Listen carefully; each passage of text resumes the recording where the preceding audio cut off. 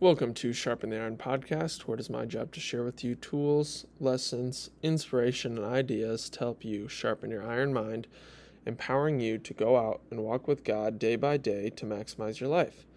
Today, what we're going to be exploring is I'm going to be making a case for the importance of memorizing Scripture. So I'm obviously coming into this with the presumption that you have faith in God and have been saved by Jesus Christ. That's not to say this doesn't work for anyone who is looking for guidance in their lives, guidance and wisdom. So I wanted to start with a verse from Timothy 3:16. All Scripture is inspired by God and is useful to teach us what is true. It straightens us out and teaches us to do what is right. It's God's way of preparing us in every way, fully equipped for every good thing God wants us to do. So Scripture is inspired by God. The written word is everything. It's useful to teach us what is true, and it straightens us out. And we must also know what the Word is capable of. So Hebrews 4:12 tells us the Word of God is living and effective, sharper than any two-edged sword, penetrating as far as to divide soul, spirit, joints, and marrow. It is a judge of the ideas and thoughts of the heart.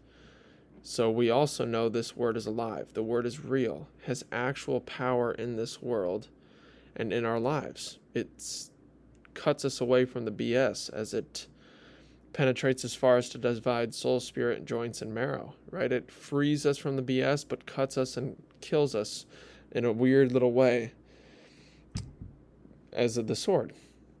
So Jesus is the incarnation of the Word of God.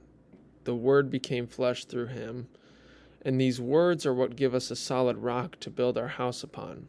They are also a judge of who we are, our thoughts, right? Because Jesus, being the ideal, is also a judge. Just as Michael Jordan, the best basketball player of all time, is the ideal, by the same token, it makes him a judge.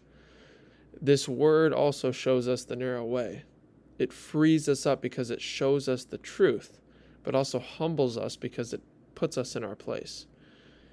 So this word has living and effective power, and also, as Matthew 4:4 says, man does not live by bread alone, but by every word from the mouth of God. Right? These words become what we cling to. They are God's promises that give us hope, God's will that gives us guidance, God's example that teaches us.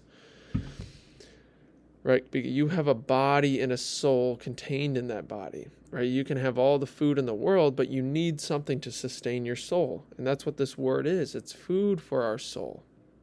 And I want to emphasize the point of needing a guide or a map, especially in the world we live in today. We just live in a time of overstimulation where the world is always trying to get to us through ads, social media, whatever it may be. It's always begging for our attention, and it's all so seductive. There's an infinite amount of directions you could go, things you could focus on, think about, pay attention to.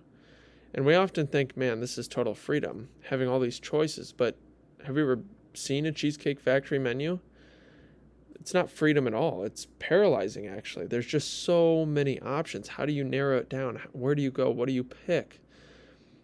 And what Christ offers us is the straight and narrow way. He shows us the way to life. And that's also what Scripture does for us. And this may sound like a burden, right? We think only having one way is a burden, but it's actually very freeing, because when you have a direction, you're no longer wandering the desert aimlessly. When you have a direction, your vision becomes narrower and more focused, right? You weed out anything that doesn't matter. It begins to eliminate the BS in your life, which frees you. Like I said, the Word of God is living and effective, sharper than any two-edged sword. It cuts you away from the ego, the things that don't matter in this world, in your life. And the Word of God straightens us out. It's teaching us to do what is right. And I would say that so many people are looking for a sense of direction in their lives. People are looking for wisdom. They don't have anything to aim at, nothing to guide them. And if nothing is guiding you, then you have nothing to work towards. And if you have nothing to work towards, you will never see yourself make progress towards something. You won't evolve and change and grow. You will stay stagnant and die. And I feel like this is why so many younger men, teenage guys, are clinging to lifting at this time, working out, because it's a place where you can actually see yourself make progress towards something. You can see yourself be disciplined in this avenue, this channel in your life. And that's where it starts. If it starts with that, then it begins to overflow, because discipline is discipleship. It's being disciplined in everything you do. And the positive emotion you feel in your life is directly correlated to feeling and seeing yourself get closer to a goal. And in this case, it is striving towards Christ, which is the ideal, right? If you have a goal to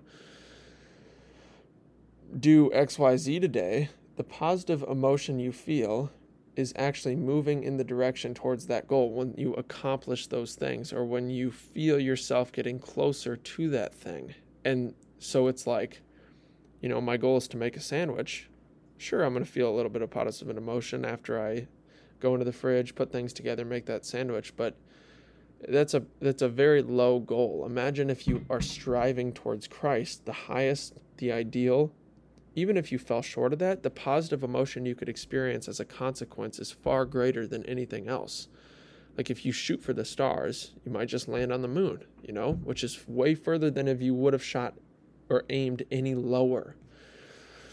What's extremely helpful for me is taking a little note card, one of those 3x5 note cards, you use them in school, and writing my verse on that. And it's really whatever verse you want, what hits home for you that week, what you found in Scripture, what you need at that time, what you want to memorize, what's a good reminder for you.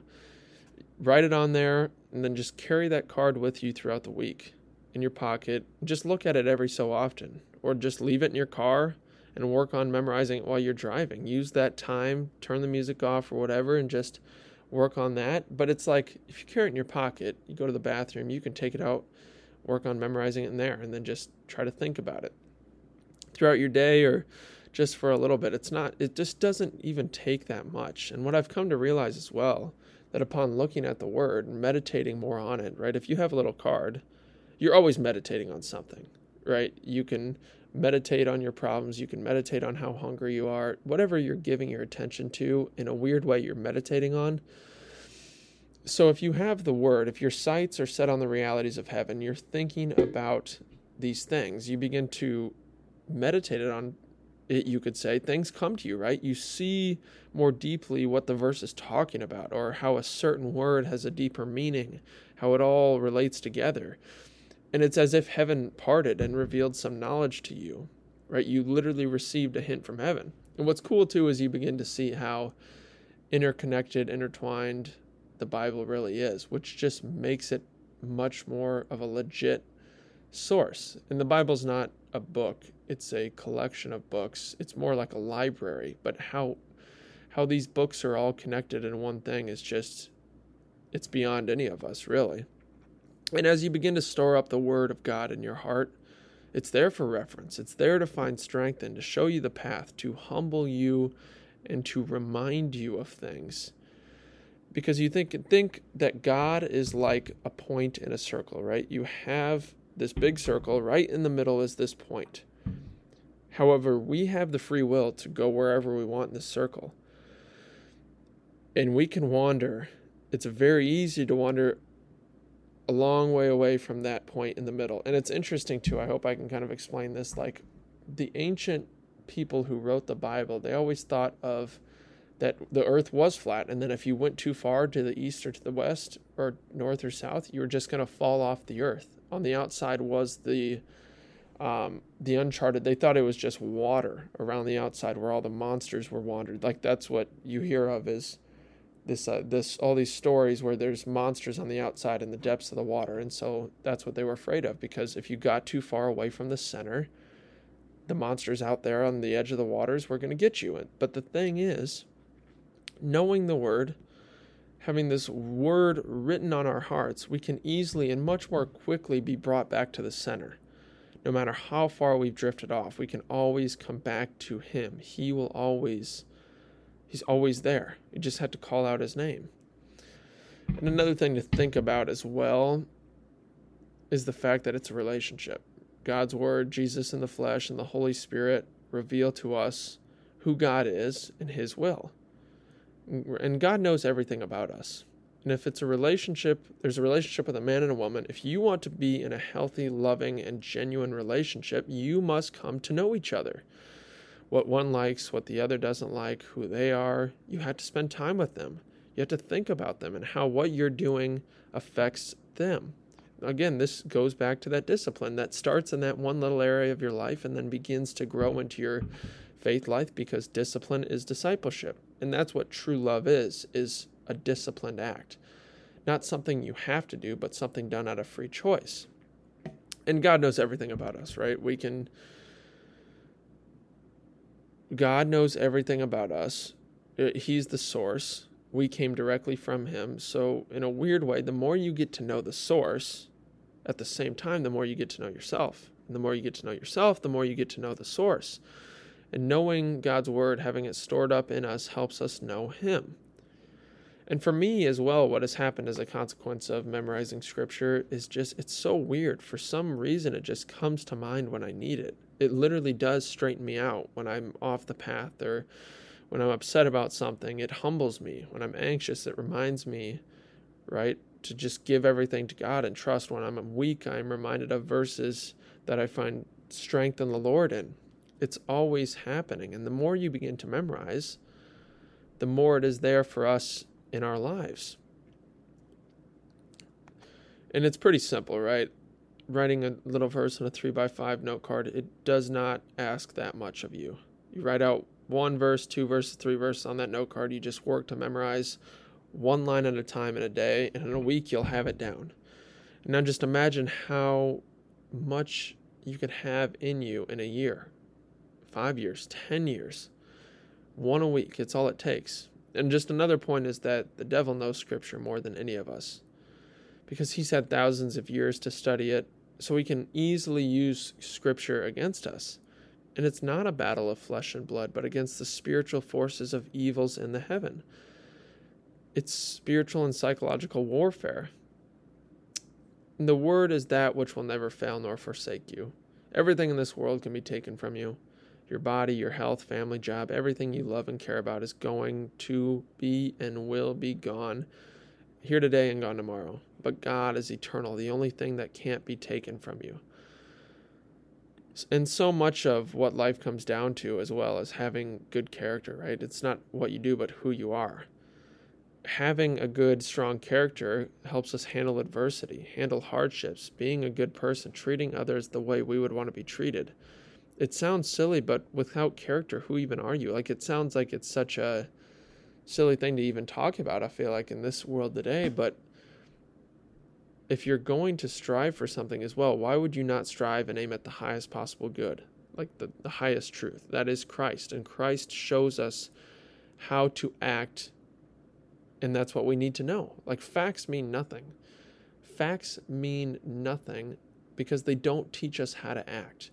Stories teach us how to act, and then we can know how to use those facts. But if we don't know how to act, then what are we supposed to do in this world? And so it's buying into this story, believing this story, knowing it to be true, and trying to follow the example of Christ as the ultimate highest example in our lives. So work to memorize 1 verse, one a week. A little 3x5 note card, keep a little stash of them, add them up over the weeks, over the months, over the years. And it's just cool that you won't forget those verses. They'll forever be in you. It'll be written on your heart. And lastly, I just want to end with this psalm that says, "Let me not wander from your commands.